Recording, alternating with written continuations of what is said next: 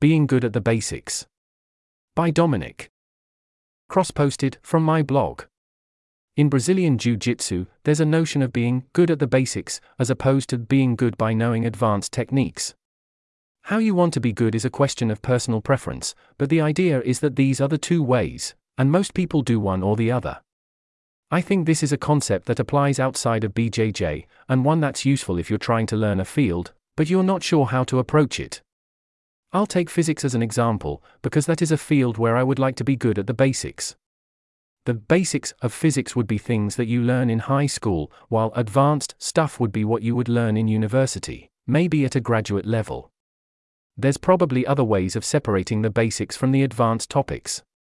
You may roughly remember some of the simple formulas that you have learned in class during high school. You may orient yourself through a textbook problem. You may perform some basic calculations. You sort of know the basics. But how does it look like when you're good at the basics? It might mean that you know the equations by heart, that you've really internalized their meaning. It might also mean that you know the quantities or values for things around you. You can correctly approximate how much things weigh, how fast they move, or what their kinetic and potential energy is. You can approximate how much joules of energy an apple contains, or how much energy hits AM2 of the Earth's surface on a sunny day. You have a good feeling for how much compressive stress a piece of concrete can withstand, and you can quickly and accurately calculate what the kinetic energy is of a car that you're driving in. You can also quickly convert between different units, and compare the quantities of different things. Being really good at the basics of physics in this way requires a sort of embodied understanding. It requires a level of closeness to the subject matter that allows you to apply this knowledge to the world around you, to the extent that you start seeing the world around you in terms of that subject. You take a walk outside and you can't help but notice the physics of it all. You'll notice that being good at the basics is actually a linguistic misdirection. This type of understanding is drastically different from the level of understanding you have after high school, yet both refer to the basics. If you are really good at the basics, you are in fact an expert in the basics. The word basics here hides a huge amount of complexity, or time and effort. Why be good at the basics, as opposed to the advanced stuff? These things sometimes depend on the field, but mostly because being good at the advanced stuff will be required for a career in that particular field, but useless for other goals. I, for example, have no ambition to become a physicist, but I do have an ambition to closely understand the world around me, and to make accurate estimates and good decisions. For me, being really good at the basics of physics is much more important than being good at some advanced thing within physics.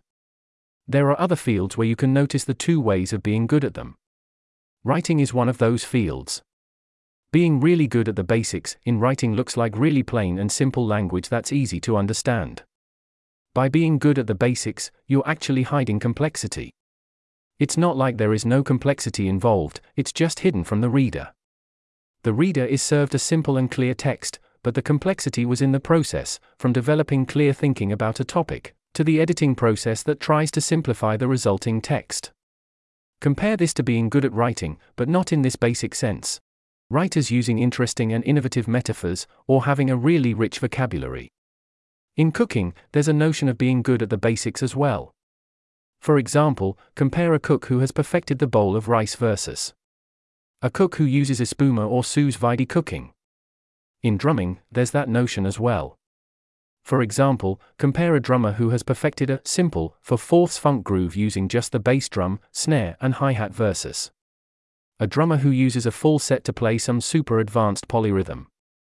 Ultimately, choosing the strategy for how to be good at something is a matter of personal preference, and you may have different preferences depending on the field.